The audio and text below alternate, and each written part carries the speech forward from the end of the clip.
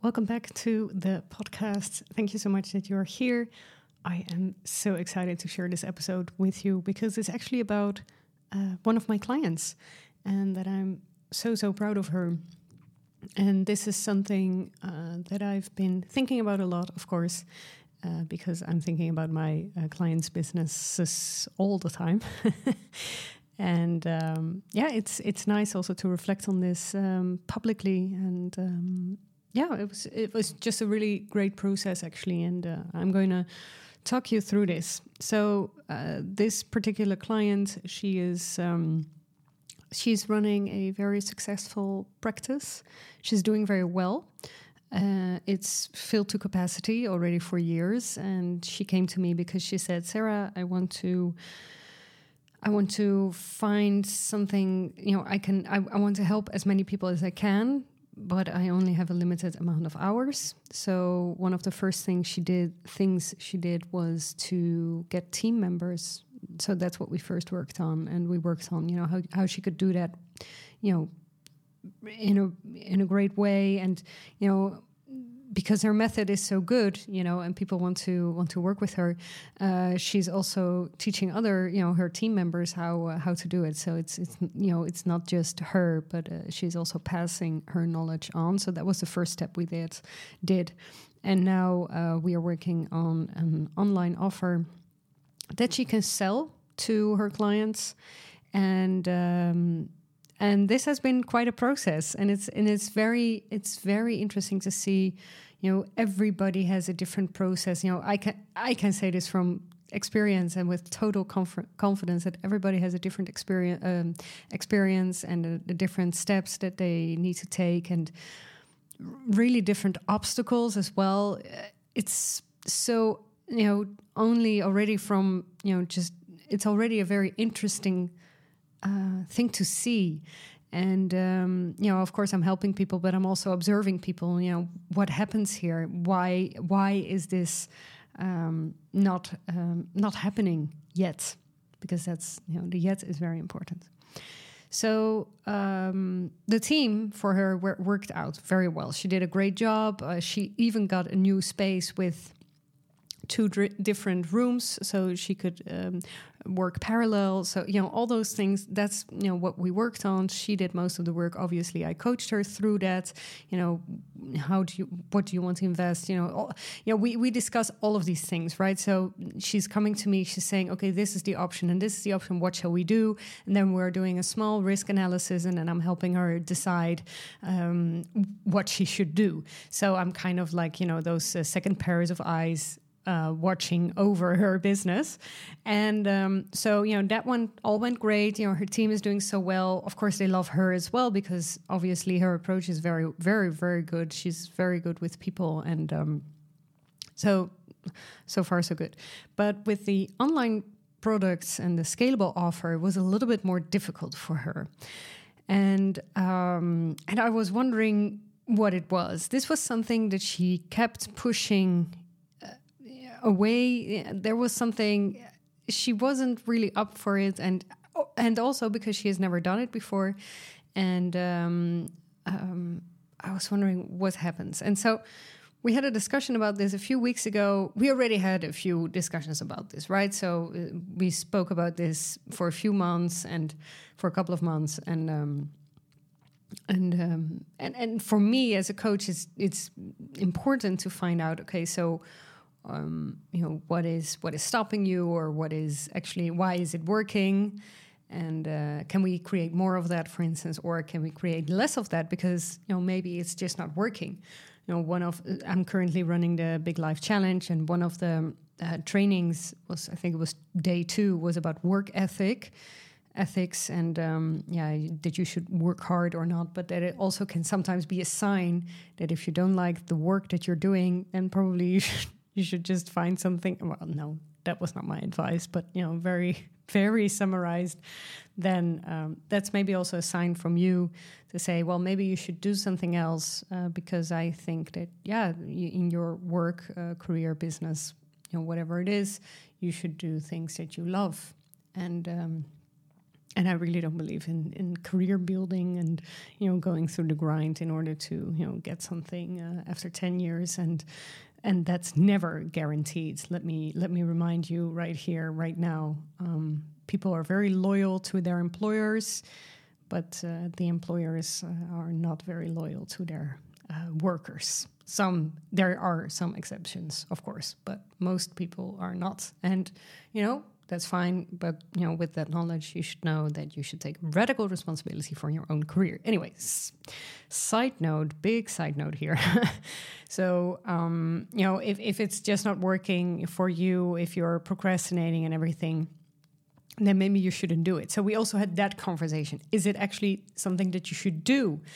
Having those online scalable products. And she said, yes, I really want to do it.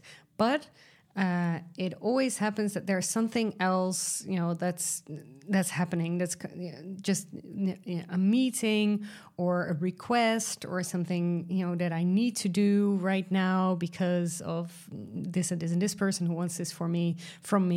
I can't be too specific because I don't really want people to guess, who this is. Some of my clients know who she is, obviously, because they are part of the group. But I want to keep it a little bit, so.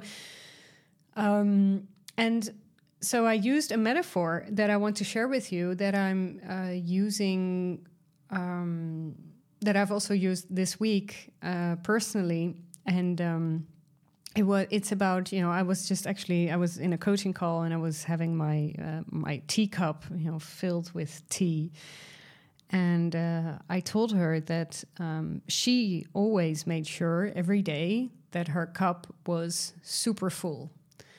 And I don't mean that in a good way, right? So when you know that saying of you can't pour from an empty cup, but I meant more like tasks, right? So she has a cup, an empty cup to start with her day, and then you add a meeting, you add writing a report, you write making a phone call, whatever, and you add that all to your cup, and then your cup is entirely filled with tasks, things to do, etc.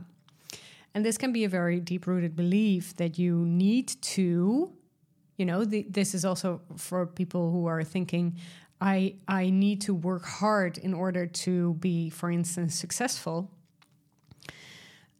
If you believe that, then your cup is always full in a negative way. So I asked her for the upcoming week or upcoming 2 weeks, I asked her, can you pretend like your cup is smaller, or you're only going to fill the cup with 3/4 of your energy and attention? And or if you're in a really good mood, can you fill it only half of it? And actually she did. She did last week and well, actually it was 1.5 weeks ago, and she did, and guess what she's done? She has filled the cup with writing her entire program. And sometimes for me it's also looking at what does someone need, but just that little metaphor has really helped her see that she's always, there's only 24 hours in a day, right? And there is, let's say, if you believe in that idea of, there's an 8-hour workday, or maybe 6 or maybe 4. So I noticed this too when I switched from 8 to 6 hours in my business, a day. I noticed that it doesn't really matter the time you have. It's also a little bit in your head. So, for instance, if you're thinking, oh, you know what, I can do a meeting at 5 p.m. because, for one, I don't know for what reason, but you think you should work until 6. Well, why should you? And you can also say, you know what, actually, my meeting times are between 11 and 3. This is one of my rules. And so what can you do? And I know this is a little bit more difficult when you're working for a boss, but what can you do to metaphorically not fill your cup entirely for 100% and maybe, keep it at 50 or maybe 75%? And so that's the first thing. And then the second question that I also ask my clients, of whom I'm so proud of, is, but what does it do for you that you're only filling your cup with 50%? How does it make you feel? And one of the things that we spoke about was that she feels guilty, because you have this idea that you have to be at 100%, filled cup the entire time, but nobody's coming to check you. I mean, unless if you're in some Orwellian 1984 world, but I don't think most of my listeners are. But so if you are, if you can go at 50%, try it, and then also see what happens. Because I mean, she filled her cup again at 100%, but she was filling her cup with something that she really wanted, and that was something very nice. Because I didn't tell her to spend the other time that she had left all of a sudden on the online. No, it happened because it opened up a lot of possibilities for her. So maybe for this week, it's nice for you to try this in your work. Try to not give everything 100%, so that you can actually give 100% to yourself. And I think that's my message for today. And I just really wanted to share this client win with you, and also sharing a little bit, on my process with my clients, and how it works, and